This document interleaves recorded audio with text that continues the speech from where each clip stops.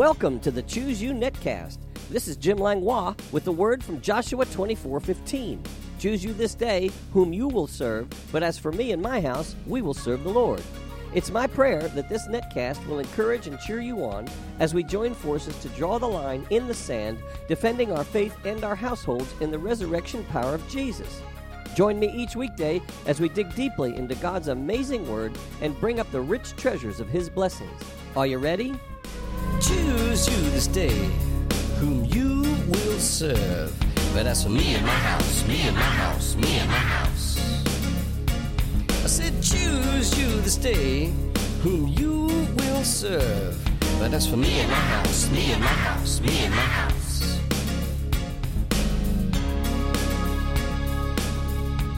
Good morning, NetWorld, and thank you for tuning in. We're continuing with our series on ministering angels. And our text scripture is Hebrews chapter 1, verse 14. It says, "Are they not all ministering spirits sent forth to minister for those who will inherit salvation?"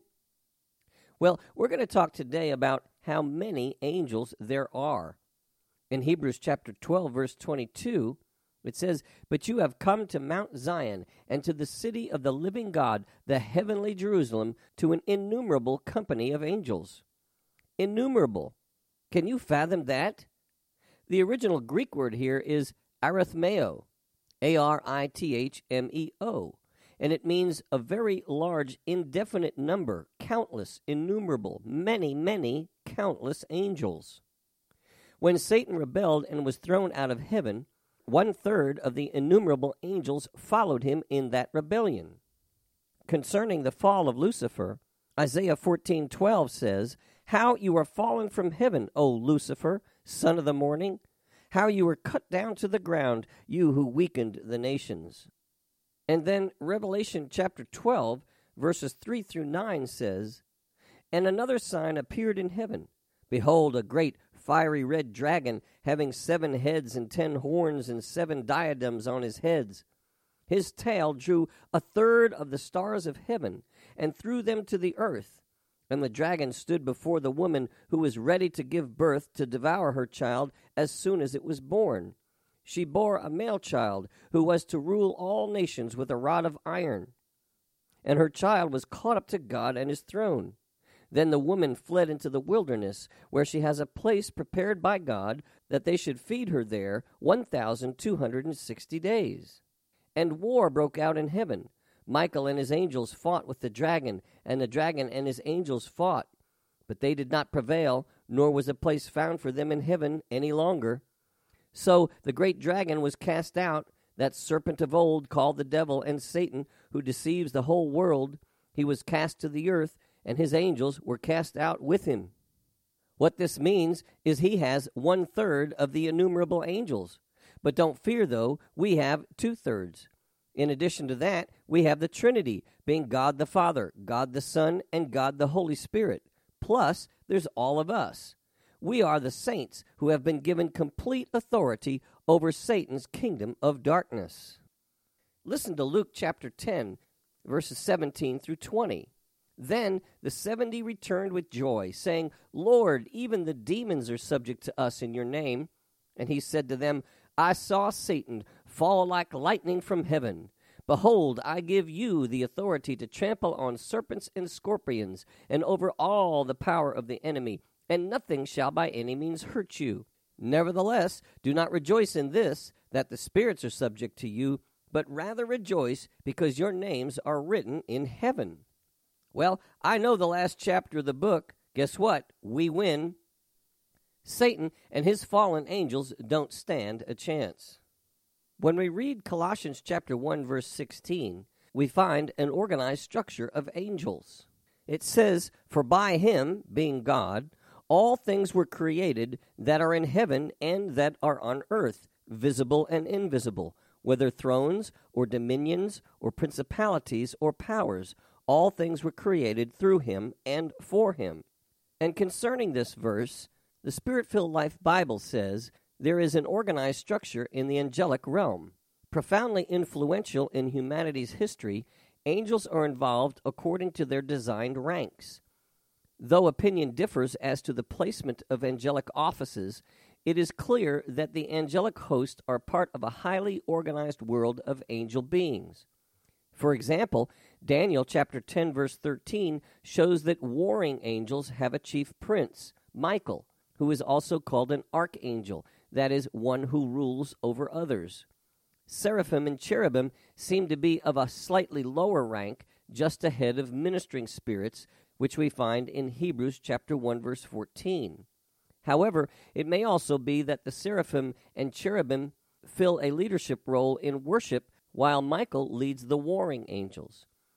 As to the dark angels, Ephesians chapter 6, verse 12, which says, "For we do not wrestle against flesh and blood, but against principalities, against powers, against the rulers of the darkness of this age, against spiritual hosts of wickedness in the heavenly places."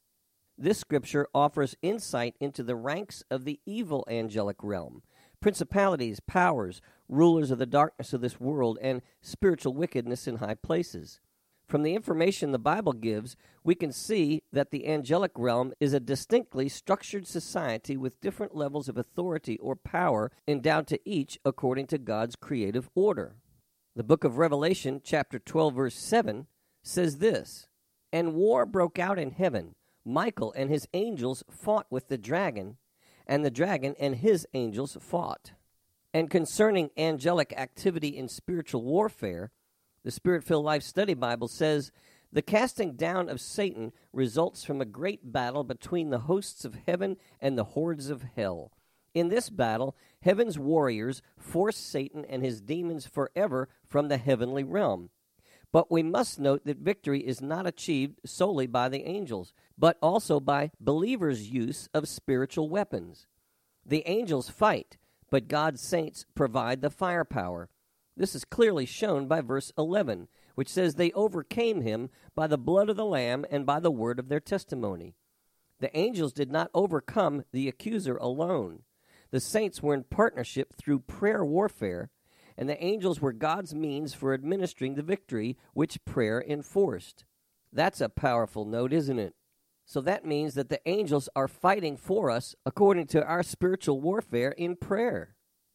Now, there are different types of angels with different appearances and duties to perform, such as seraphim, cherubim, and archangels. In Judges chapter 13, verse 6, it says, "So the woman came and told her husband, saying, A man of God came to me, and his countenance was like the countenance of the angel of God, very awesome. But I did not ask him where he was from, and he did not tell me his name." And concerning this verse, the Spirit-Filled Life Bible says, "What do angels look like?" The appearance of angels is correctly rendered very awesome in Judges chapter 13, verse 6. Angels appear in different forms depending upon their order of creation. For example, God's messenger angel, Gabriel, has the appearance of a man in Daniel chapter 9, verse 21.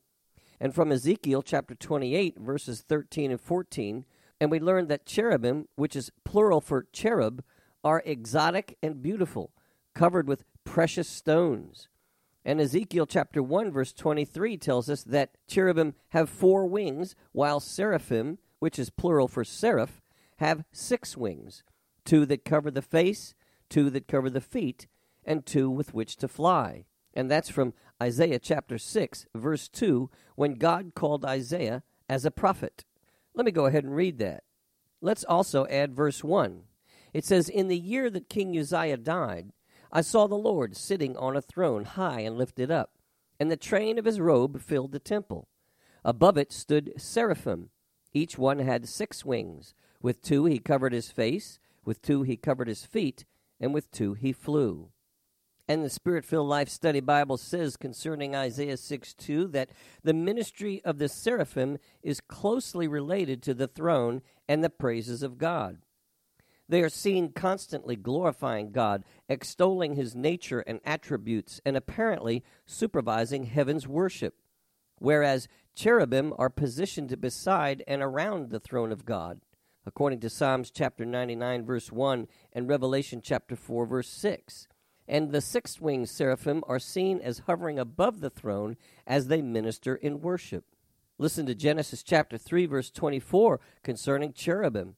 So we drove out the man, and he placed cherubim at the east of the Garden of Eden, and a flaming sword which turned every way to guard the way to the tree of life.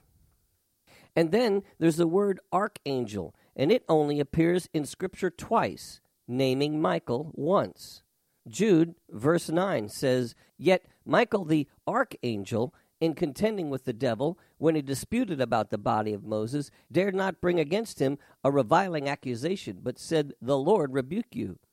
And then in 1 Thessalonians chapter 4, verse 16, it says, For the Lord himself will descend from heaven with a shout, with the voice of an archangel, and with the trumpet of God, and the dead in Christ will rise first. An archangel may be described as one who commands other angels, or a leading angel, a chief or highly important angel. And concerning Jude chapter 9, the Spirit-Filled Life Bible says that archangels, this word means to be first in political rank or power, indicating that this is the highest rank of heavenly hosts. The only archangel specifically in the Scriptures is Michael. It is likely his shout we will hear at the second coming, referencing 1 Thessalonians chapter 4, verse 16.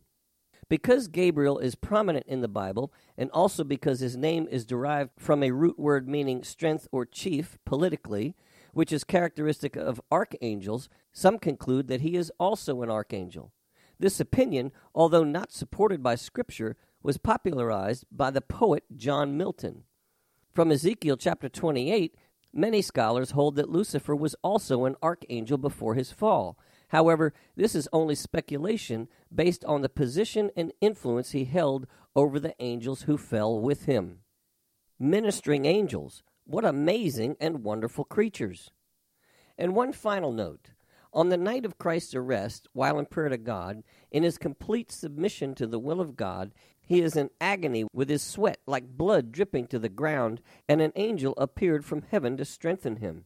Luke 22:41-44, and he was withdrawn from them about a stone's throw, and he knelt down and prayed, saying, Father, if it is your will, take this cup away from me. Nevertheless, not my will, but yours be done. Then an angel appeared to him from heaven, strengthening him. And being in agony, he prayed more earnestly. Then his sweat became like great drops of blood falling down to the ground.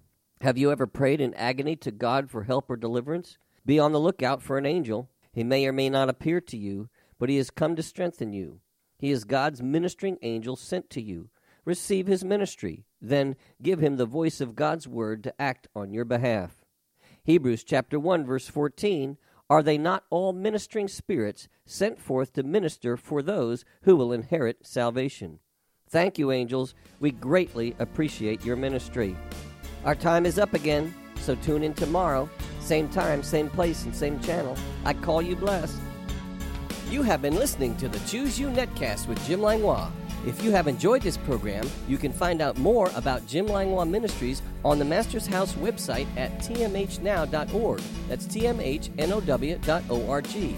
On the Media tab, you can listen to many more messages, subscribe to my daily devotional emails, and follow the link to my blog site. If you'd like to write me or become a financial partner with this ministry, my address is The Master's House, Post Office Box 1568, Mechanicsville, Virginia, 23116. That's The Master's House, Post Office Box 1568, Mechanicsville, Virginia, 23116. Online donations can also be made at tmhnow.org, and my email address is pastorjim@tmhnow.org.